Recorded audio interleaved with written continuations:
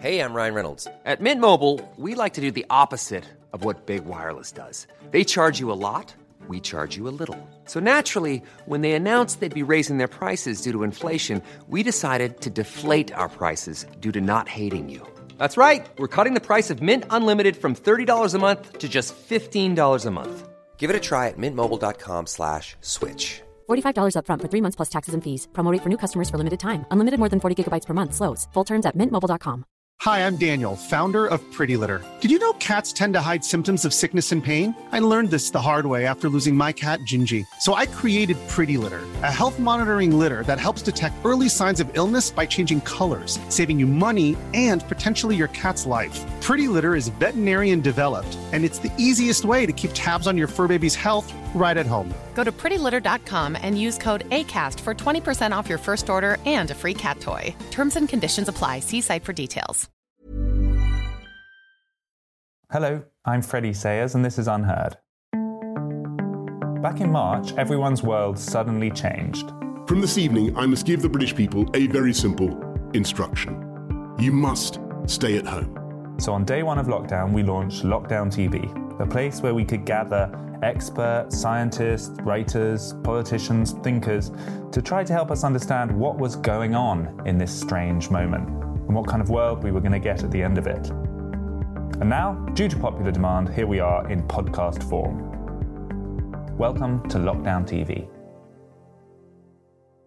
Hello and welcome to Lockdown TV by Unheard. I am here with Lord Sumption, one of our most senior jurists, senior judges here in the UK, recently retired from the Supreme Court, who has for the past year been one of the most outspoken and visible opponents of lockdowns as a policy. Welcome, Lord Sumption. I'm glad to be here. Let's just start with the kind of key basic question. What about these mandatory stay-at-home orders and lockdowns did you find unacceptable, so much so that you felt you had to speak out about it? Well, I regard myself as a liberal with a small L. Until the COVID outbreak, that was a very middle-of-the-road position to be in. Since the outbreak, it's become controversial and even in some people's minds, extreme. This is, I think, some indication of how far our national psychology has moved. I do not believe that liberty is an absolute value. I think that there are circumstances where it's necessary to override it, but one has to be very careful to reserve that for extreme cases. And I do not regard COVID-19 as an extreme case. Yes, the pandemic is serious. Yes, it causes additional deaths, but I cannot regard a disease from which at least 99% of people recover and survive as sufficiently serious for that. I cannot regard a crisis which has resulted in a small increase in the risk as sufficient to justify locking people up in their homes. And when I say small, I think a good way of getting this into proportion is to look at the way that, for instance, Sir David Spiegelhalter, the world-renowned authority on the statistical assessment of risk, has looked at it. In the first 16 weeks of the pandemic in the UK, he reckoned the additional risk of death from COVID-19 was equivalent to an extra 55 days of perfectly normal risks of dying of just about anything. That's over the population as a whole. If you were a child, it was equivalent to 2 extra days of normal risk. Another way of looking at it is to ask, what's the average age at which people die with COVID-19? Well, it's about 82 and a half. What's the average age at which people die of anything? It's very slightly less. So we are not looking at something which involves risk of an order of magnitude greater than that which we face in everyday life. The risk of pandemic diseases is an inherent part of human existence and has been from the beginning of time. I guess there's two sort of potential objections to that people would come up with. The first is that the risk would amplify and be magnified if it were allowed to kind of run riot without being checked by these kind of government interventions. That's the theory, and that's what various models tend to show, that if you allowed it unchecked, it could reach a stage where hospitals would be under threat, where overall medical provision was reduced, and where it suddenly became a much graver risk. What do you say to that argument? Well, some of the statistics which I have cited, and one could choose others, are in fact equally relevant, whether there is a lockdown or not. For instance, Sir David Spiegelhalter's 16 weeks covered a period when the lockdown had been lifted, as well as the initial period when it was in place. But I think that the basic answer to this is that you have to decide, and it's essentially a value judgment, what is the degree of risk that you are prepared to accept. There are people who say that no risks should be accepted, that no additional deaths from a disease like COVID-19, which can be prevented, should be allowed. The only criteria, therefore, is there some measure that we can take to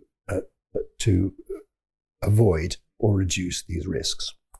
The problem about that is that it attaches no value to all the various other aspects in which the countermeasures undermine our national life.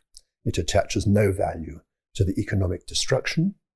It attaches no value to the very severe educational damage. It attaches no value to the fact that interaction with other human beings is not just an optional extra. It's not just a sort of leisure choice. It is a basic human need. And I think you have to accept that there is more to life than the avoidance of death. Now, ultimately, I don't think you can reduce this to a mathematical statement. It is a value judgment. But I think that the wrong value judgment was made.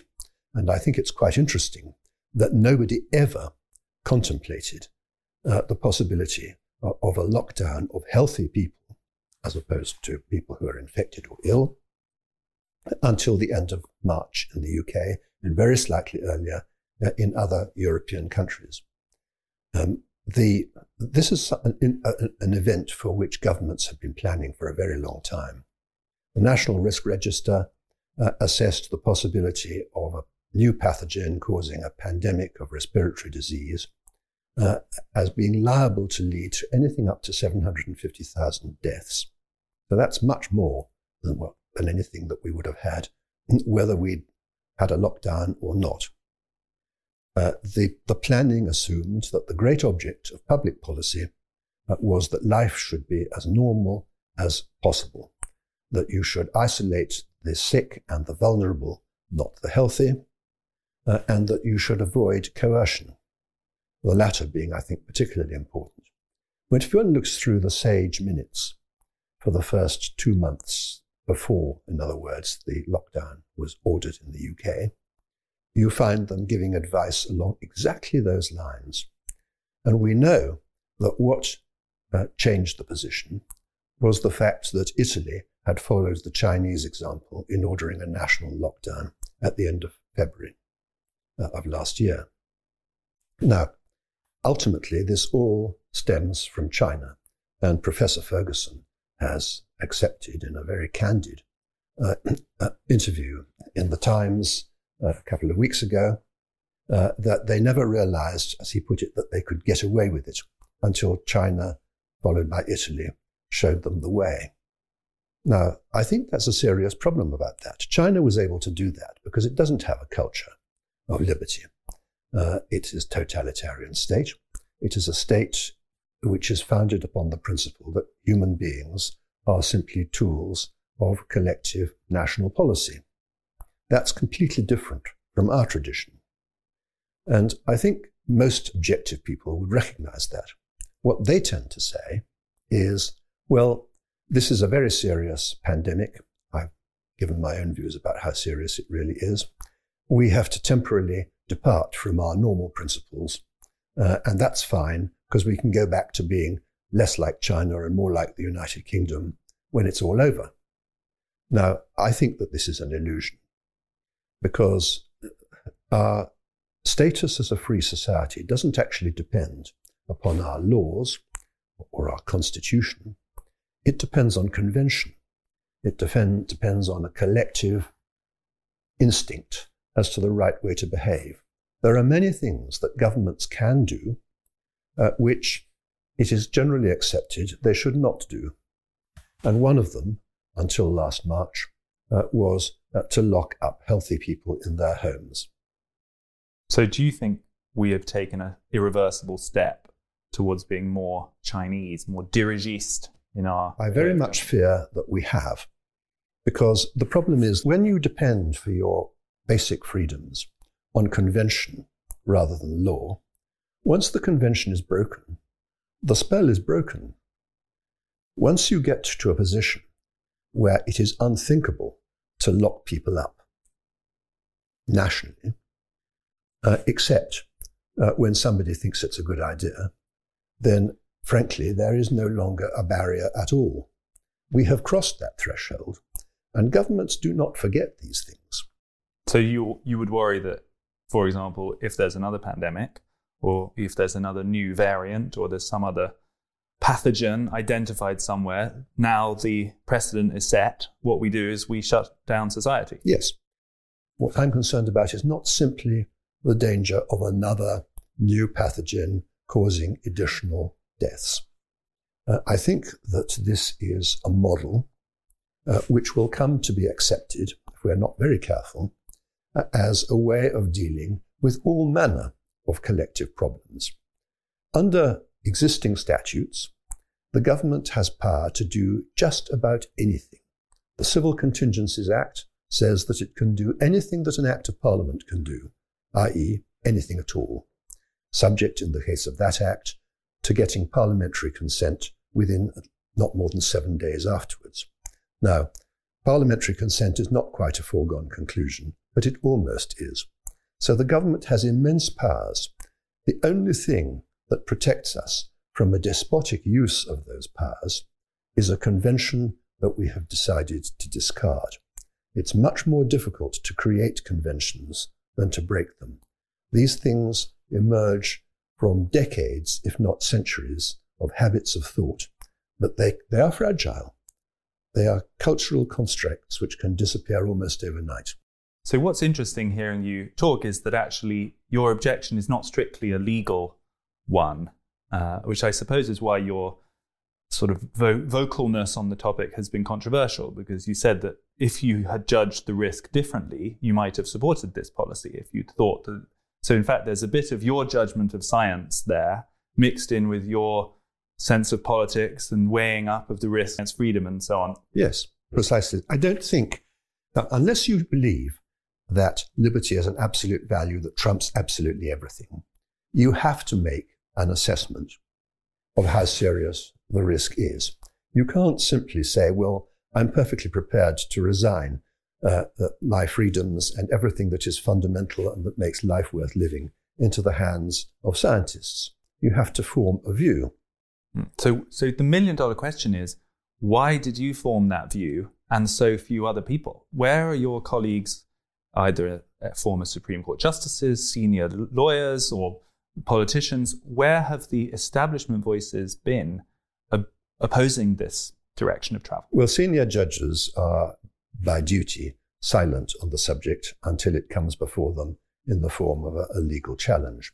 And the points that I have been making are essentially not legal, but as you quite correctly say, that they are political and constitutional in a much broader sense of the word. The big differentiator, of course, is the empire of fear. I made this point in the first of my Reith lectures in 2019, that if people are sufficiently frightened, their craving for security will make them submit to almost anything. This is what I have called the Hobbesian bargain.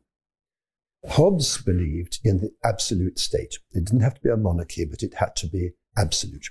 He said that there was nothing short of the state actually killing people that the state should not be entitled to do.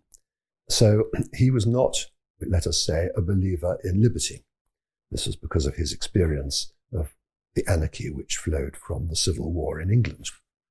And Hobbes believed that we resign our freedoms unconditionally and permanently into the hands of the state in return for security. Now,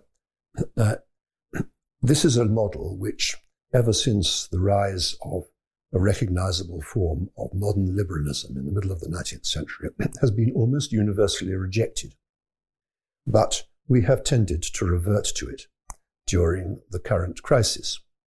And I think that that is a very striking and very sinister development. People who are frightened will submit. The government has, I think, exaggerated existing fears. I don't think it's wholly responsible for the fright, but I think it's partly responsible for it. But do you mean that other voices who might have felt objections or uncertain about the policy have been prevented from speaking out because they are frightened of what the consequences would be? Is that another Well, I think that there is, first of all, public opinion clearly favours these intrusive and illiberal measures. I don't think there's the slightest doubt about that. I think the majority in favour of them is less than it was, but it's still a significant majority, no doubt. And I think that the reluctance to speak out is born of a number of things. First of all, many of those who might speak out share the fear. Secondly, and I think possibly more important, is the fact that many of those who might otherwise have spoken out believe that there is a sense in which solidarity requires them to accept the current prevailing view. Particularly during a time of crisis. Exactly. I think that, that is not a view that I share. There are, I think, two forms of solidarity. There is the solidarity of mutual sympathy and support, and there is the solidarity of intolerant conformism. And what we are witnessing in relation to opinion on COVID-19 is the second of those things, not the first. The first, I think, is wholly admirable. The second is rather sinister. And this goes back to the origins of modern liberalism with, for example, John Stuart Mill. John Stuart Mill regarded public sentiment and public fear as the principal threat to a liberal democracy. Precisely because it was democratic, the tendency would be for it to influence policies in a way that whittled away the island within which we are entitled to control our lives to next to nothing. That's what he regarded as the big danger. It didn't happen in his own lifetime. It has happened in many countries in the 20th century, and it's happening in Britain now. So you spoke out because you weren't afraid. Clearly you're either of the virus especially, but also because of your position, the fact that you're a retired Supreme Court Justice, you didn't either care especially what people thought, or you weren't an elected politician, so you felt liberated in that way. I don't have to please anybody. Clearly, I would like to feel that my views were shared by as many people as possible, and they are shared by a very important minority. It is a minority in the UK. But I don't owe my current position to anybody. I'm not beholden to anybody. I'm retired. I am not bound by the conventions that would bind a serving judge. And I think that, and I'm also wholly politically neutral. I have absolutely no political allegiance. And I think it's very unfortunate that this has become to some extent a political issue. How has it felt to be suddenly in this controversial minority? Well, I regret that it's a minority. But I think that somebody has got to speak up for the very many victims, some of whom don't realize that they are victims, but shortly will, of the current measures. Somebody, I think, has to speak up, particularly for the young. There are many categories of victims, but the most striking thing is that we are destroying the career opportunities of a generation of people. And that is, oddly enough, an easier thing to do in modern conditions than it once was. We live in a relatively hierarchical age in which there is a formula for getting on in life and in work. You have to have started reasonably young. You shouldn't have too many gaps in your CV. You get your foot on the ladder and you climb upwards. That is the way that the world works. People do not, on the whole, get parachuted in most fields of life into high positions. So that missing the bottom rung of the ladder is a really serious event for people. We have recently had statistics that shows that the increase in unemployment resulting from the measures has been concentrated very heavily in young people emerging onto the job market. And we haven't seen anything yet about that, because the figures at the moment are being kept much lower than they would otherwise be by the furlough scheme, which is an admirable scheme but can't go on forever. When it stops, there will be an enormous rise in unemployment. It will be concentrated among the young, partly because they are the job seekers, and partly because the last in, first out principle, which governs most redundancy arrangements, will ensure that it's the young that are cast out on the street first.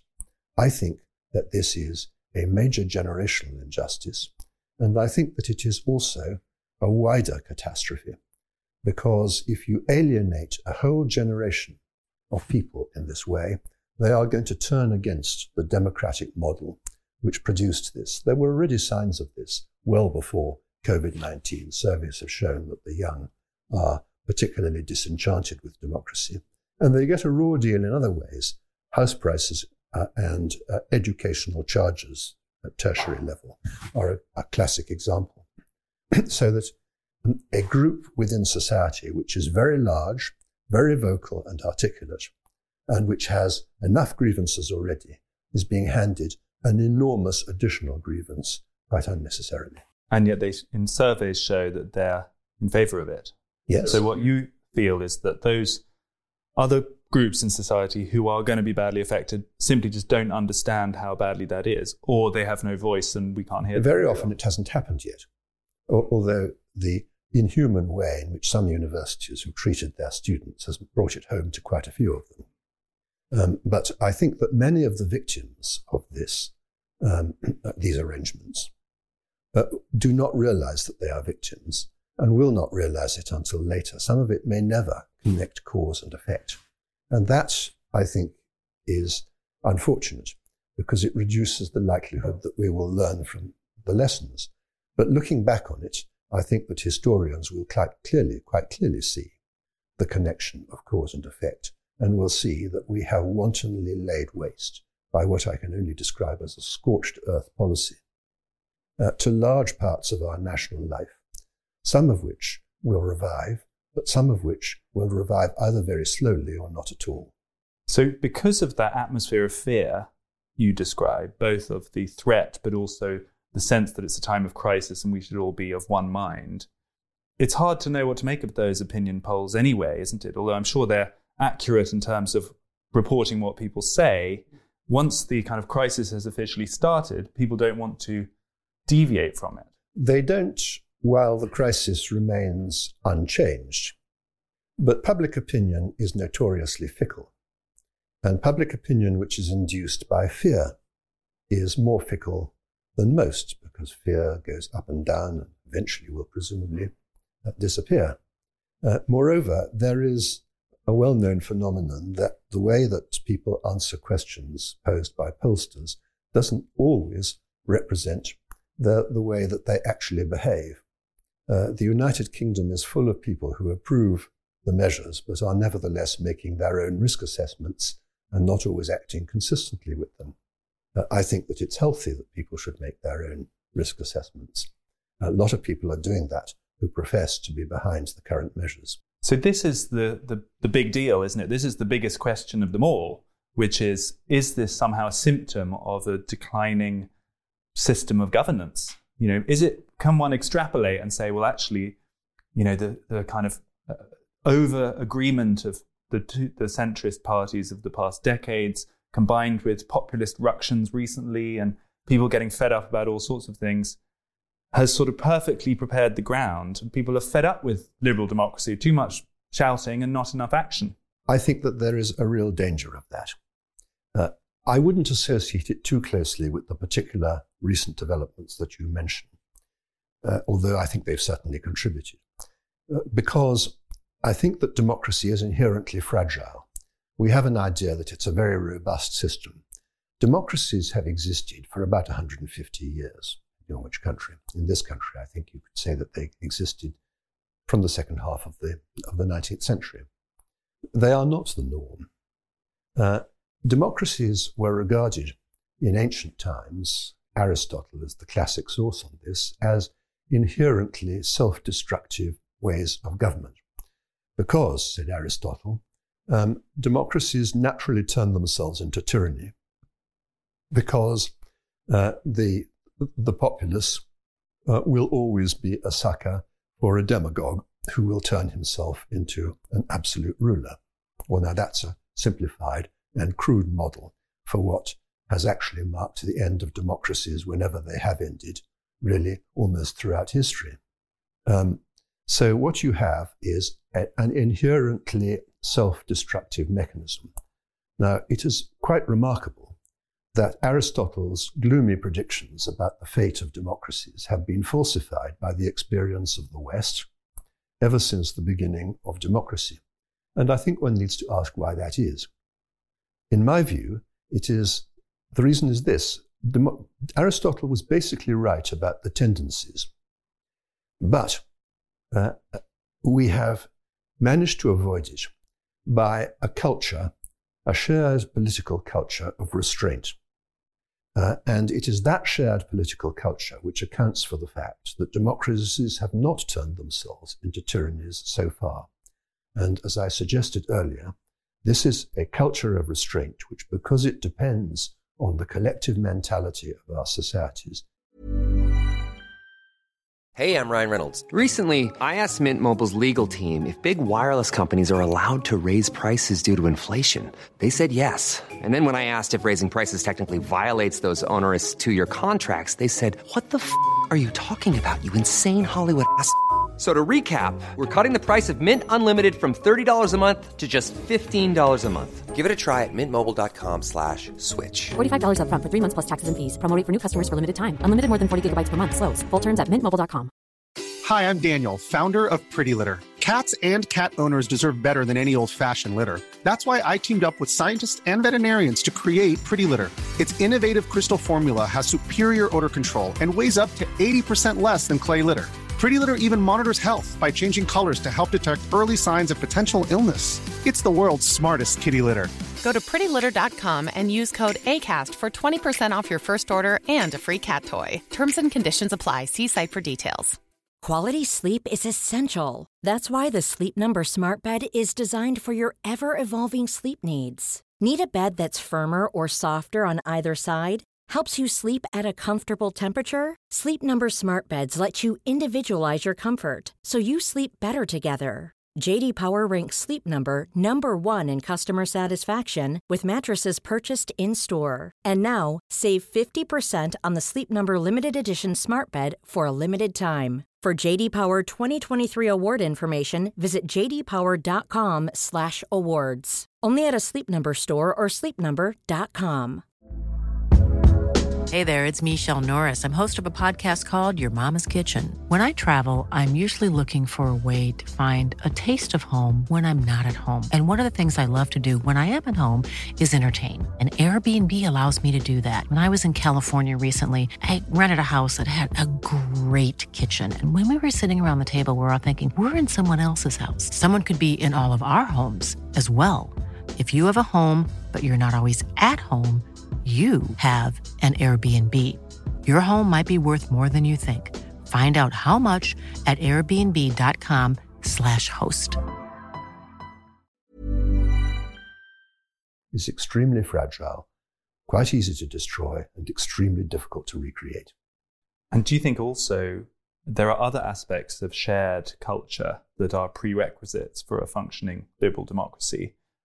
Institutions, until recent decades, shared religion, a sense that your fellow countrymen roughly see the world the same as you do, and therefore you're prepared to share a balance of power with them, even if you don't agree with them. Do you think we've lost that? And if so, what do we do about it? I think that that institutions are clearly very important, but they also depend on a collective conventions about the right way to do things and the right way to behave.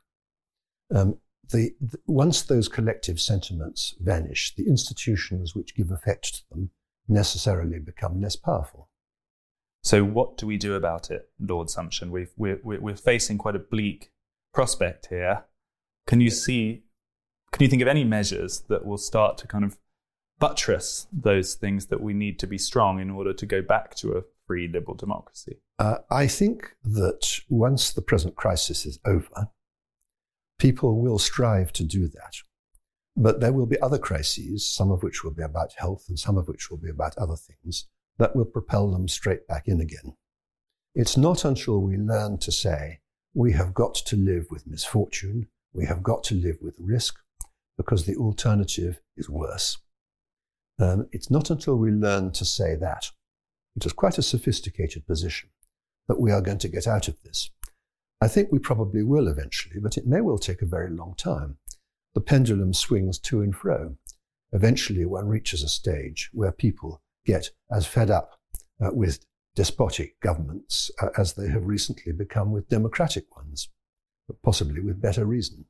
Isn't the reality also that people who are vaccinated will behave differently, whether you officially recognize it in law or not? So you're essentially encouraging people to ignore whatever the regulations. Well, the government is doing its best to pretend that the vaccine makes a difference and at the same time that it doesn't make a difference. This is a position that is internally irreconcilable. And the basic problem, I think, is the basic problem is coercion.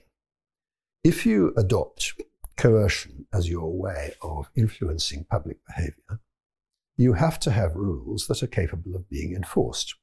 The police cannot go around saying, we're going to enforce it against you because you have not had the vaccine and you're over 70, but not against you because you're 50 and have had it. So if you're going to have a system which depends on enforcement, you can't rely on these distinctions. But that is the problem about coercion. If you adopt coercion as your model, you are going to have to stop making distinctions which are fundamentally important. You are going to have to refuse to distinguish between people who are vulnerable and people who are not. And that is one of the major factors that makes the current system so despotic and so irrational. So in your system, there would be recommendations that if you had the vaccine, we recommend you behave like this. If you haven't, exactly. And it's up to you to decide. That is how Sweden has worked from the outset, with very minor exceptions. It is how we intended to work. That was the plan before the 23rd of March. It was the advice of SAGE, which said that people have got to be treated like adults capable of making their own decisions and their own assessments.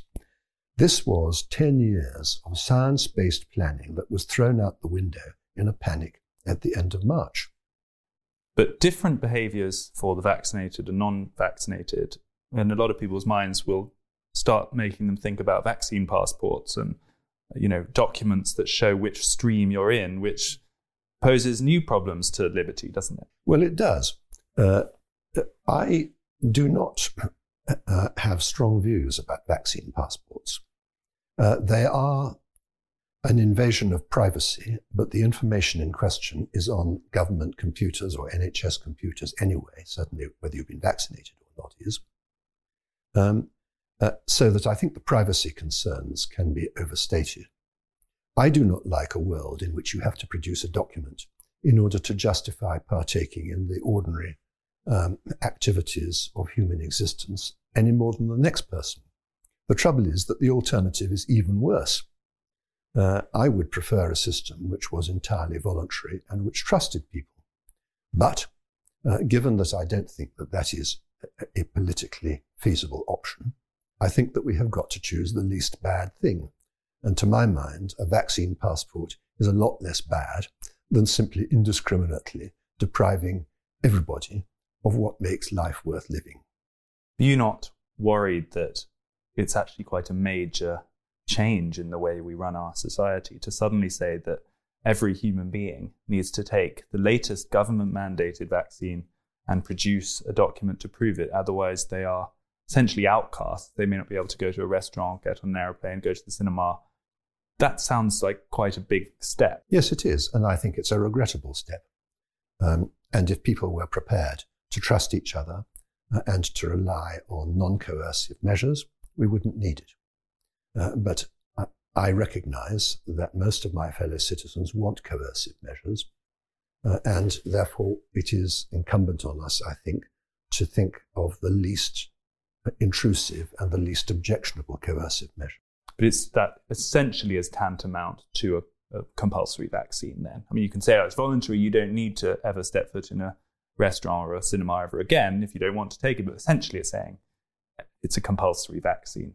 I think there is a difference, but I think that it's very similar.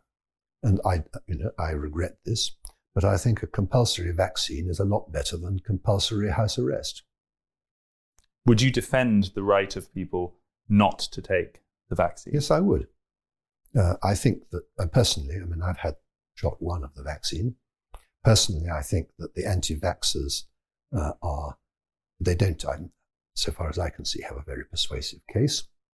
But I think that may be my view, but it's a subject on which if somebody's going to take an intrusive step with one's body, it's a subject on which everybody is entitled to their own view, and my view will not be universally shared. So I do not object to people having their own choice. But I do understand that if you are going to do that, you have to have some way of tempting people who are frightened out into the world.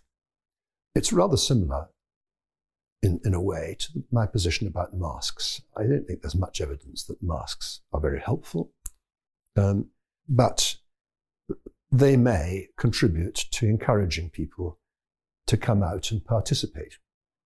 And it's the same with vaccines, but in spades, because we've got to tempt people back into sport grounds, back into the theatre. And I think it's inevitable, whatever government does, that private enterprises, for example, theatre managers, will require some evidence of vaccination, because otherwise people who are still afraid of being infected simply won't come. Now, I think it's very unfortunate that that is how humanity behaves. But we're not in a world where we can have the best solution. We're in a world where we have to choose, because of the fears of so many people, we have to choose between more or less bad options. It opens the possibility, there, doesn't it, that there will be a resistant small minority of people who will not want to take the vaccine, either for reasons of principle or they don't want to, or whatever their reasons. And they will then be a kind of excluded part of society. And our talk about needing to have shared sets of values and shared cohesion in order for democracy to work, that's the big step back. Well, I think it's a step back. I think we shouldn't exaggerate how far it's a step back. People who do not want to be vaccinated have, in a sense, chosen an option which will reduce the extent to which other people are prepared to mix with them. And so it remains voluntary. You don't have to have the vaccine if you are prepared to put up with the problems of not having the vaccine. Okay, let me ask you this. If during the coming months the advertised timetable from the government starts to slip, whether it's a new variant, whether there are new talk of pediatric vaccines, or someone decides that cases are rising unacceptably, or whatever the new threat, at what point do you think it would be fair enough for a sort of campaign of civil disobedience to begin? I mean, at what point do you think that becomes an acceptable option? I think it's very difficult to say that there is a precise point. I don't think it's possible to put it in polling terms. What I do think is that such a point exists. Sometimes the most public-spirited thing that you can do with despotic laws like these is to ignore them.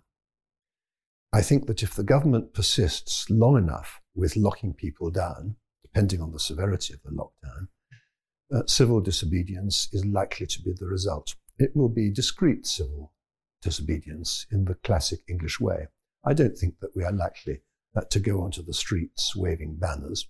I think we will just calmly decide that we are not going to pay any attention to this. There are some things you have to pay attention to. You can't go to a shop if it's closed. On the other hand, you can invite friends round for a drink, whatever Mr. Hancock says. People are doing that to some extent already. You walk around London and it's quite clear that not everyone is obeying the regulation. Absolutely. And obviously, it's not a sudden moment. How close to that moment are we? And would you also say, right, there's a point at which you're just not going to pay any attention to it anymore? Certainly. How close are we to that point? Everyone will have their own different threshold. But I think that in the eyes of many people who disapprove of the lockdown and some people who approve of it, we've reached that point quite a long time ago. So do you feel sad to have to say that as a recently retired Supreme Court Justice, that in your view it would be acceptable to break the law either at a moment just past or at a moment shortly about to happen? I feel sad that we have the kind of laws which public-spirited people may need to break. And I think that is unfortunate. But I have always taken a line on this, which is probably different from that of most of my former colleagues. I do not believe that there is a moral obligation to obey the law. There is clearly a legal obligation, that is tautologous. And I also think that you cannot complain if you break the law and are punished. But is there a moral obligation to do so as well? In my view, there is no moral obligation to obey the law simply because it is the law. You have to have a high degree of respect, both for the object that the law is trying to achieve and for the way that it's been achieved, and also, I think, for how the law has been made. Some laws invite breach. I think that this is one of them. So, in theory, if we progress long past that point and suddenly it's after next Christmas and there are still what you consider to be despotic regulations that are unwarranted, we could see you on a stage in Trafalgar Square with a loudspeaker in your hand, leading a resistance movement. No, you wouldn't see me doing that, because I just don't believe in that kind of political manifestation. What you will see people spontaneously doing is simply quietly ignoring the law. And I think that that is, in a sense, how, if one's going to have people ignoring the law, it should happen. I don't think a great public issue should be made of it.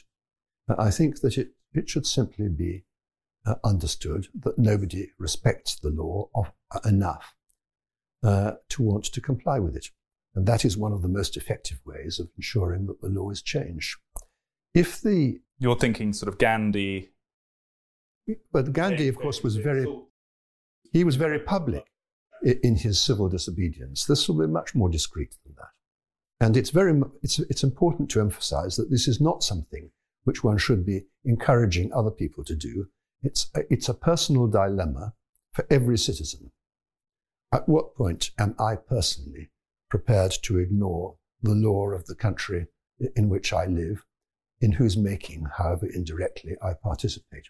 That is a very personal dilemma, and we won't all have the same answer to it, and we won't all reach that answer at the same time.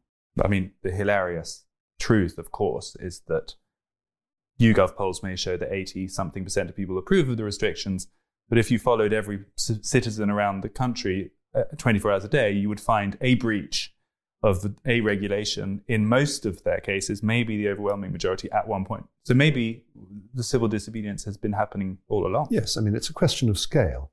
As I said before, it's not, there isn't suddenly a signal. Something doesn't suddenly go pop, and then people start ignoring the thing wholesale. They start by obeying it scrupulously. They then disobey it in minor respects, and the respects become less minor and more frequent. That's how these things happen. And you eventually get to the position where the law is basically ignored wholesale. There are very similar things have happened in the past. Wartime controls, for example, the carrying of identity passes, were in force, believe it or not, for quite a few years after the end of the last war. And there came a point when people just tore up their identity cards regardless of what the law said. And one day the police prosecuted somebody for doing this, and he was given an absolute discharge because the court said, this is perfectly ridiculous. We know it's the law, but it jolly well shouldn't be. And the reason for it is simply gone. Now, I can't see the court saying that except in extreme cases, or cases which are like identity passes, particularly trivial. But this is the way these things happen. They don't happen because there is a revolution in the streets. They don't happen because people, least of all people like me, stand up in Trafalgar Square with a microphone. They happen because millions of people make an individual choice. My chief objection to the current rules is that they are designed to suppress individual choice, and that the sooner that we get that back, the better. Okay, so let's presume that does not happen, and that there is no need for a mass campaign of civil disobedience, and you're not even called up to the stage in Trafalgar Square whether you want to go on or not. Let's presume that things do progress according to the Prime Minister's timetable and we get pretty much normality back. What would you then conclude? What would you say that you have learned about society and where we are at the moment, looking back on this episode that you didn't know before? I will conclude that some of the fears that I have always had about the way that mass democracy works have proved to be true in concrete detail and sooner than I had expected. I will have learnt the enormous power of governments to influence opinion by promoting fear in a technical area which many people could understand but in practice don't. And those are dismaying lessons. I would want to learn from them about how we repair things in future. And my first proposal is that governments should not treat information as a tool for manipulating public behavior. They should be calmer than the majority of their citizens. They should be completely objective. My second lesson would be that governments dealing with scientific issues should not allow themselves to be influenced by a single caucus of scientists. They should always test what they are being told in a way that, for instance, judges test expert opinion by producing a counter-expert and working out which set of views stacks up best. Those would be the two most specific lessons that I would derive from the particular way in which things have gone during this epidemic.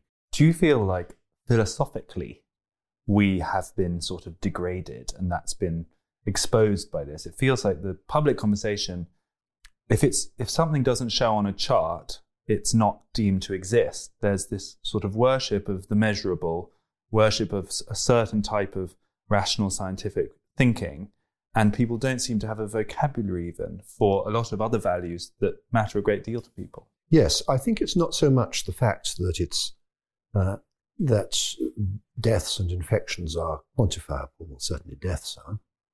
I think it's very much more the fact that deaths are dramatic. A government that, like most governments, doesn't want to be criticised is always going to be much more influenced by lines of ambulances outside NHS hospitals and death statistics than it is about, for example, the decline of gross domestic product. Yet, the decline of gross domestic product is also a killer. Poverty is a killer. No society ever saved lives by making itself poorer. But the way in which it wastes lives by making itself poorer are much more subtle, much more gradual, and much less visible. And so they make less impact on people. You might say that in other societies, there have been other values that mattered alongside life or death more than we currently can agree on. You know, I don't know if the ancient Greeks thought that courage or something mattered, and Victorians had their own, no doubt, dubious values, but it feels like there's very little that we can all sit around the table and agree matters enough for it to really be put in the balance in a life or death equation. That is true, but I think it's always been true. I don't think that there was ever a time in which basic values were universally shared. What one can say is that there have, in most periods, basic values have been shared by a dominant group, which is a more influential group than any other. The kind of virtues or vices, as some people would think, that we attribute to the Victorians were actually held only by educated, relatively well-off, high-class Victorians, but they were the people whose views matter. We are now in a world where elites matter less, and therefore where opinion is very much more kaleidoscopic, much more varied.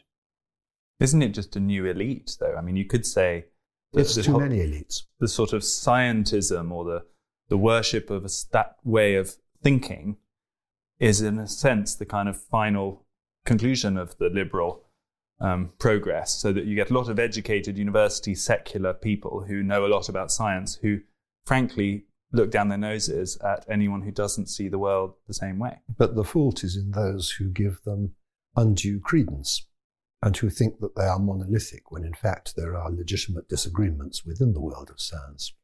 Why do people take that view? I don't think it's because they have developed a mentality which makes them craven in the face of science. I think it goes back to the craving for security and the fear of risk. I think that people will always tend to give credence to somebody who says, I know the way to abolish this particular risk. And scientists are presented, I think, rather unfairly as knowing that way.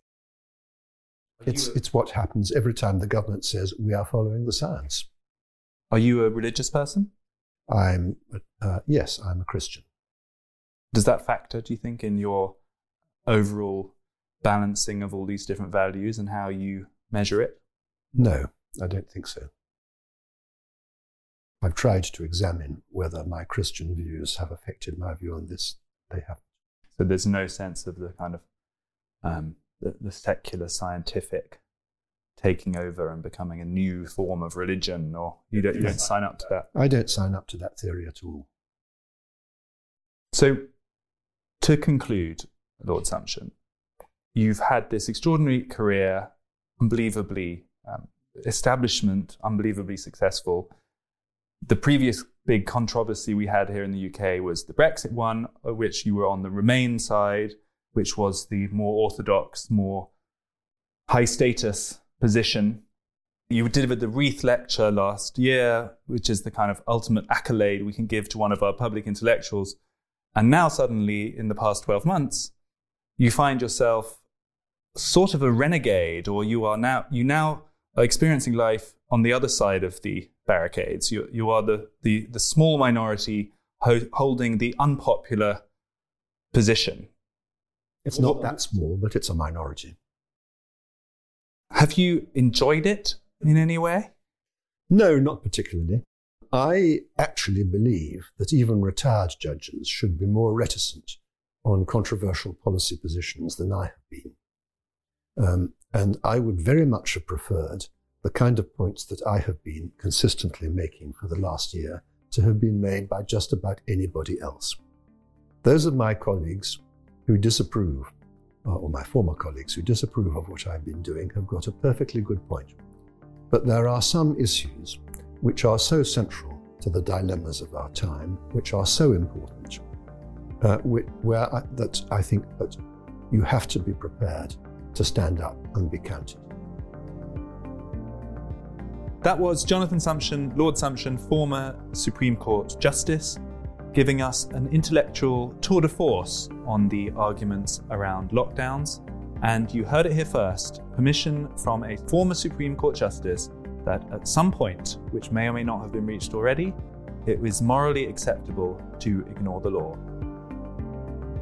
This was Lockdown TV. Thanks for tuning in.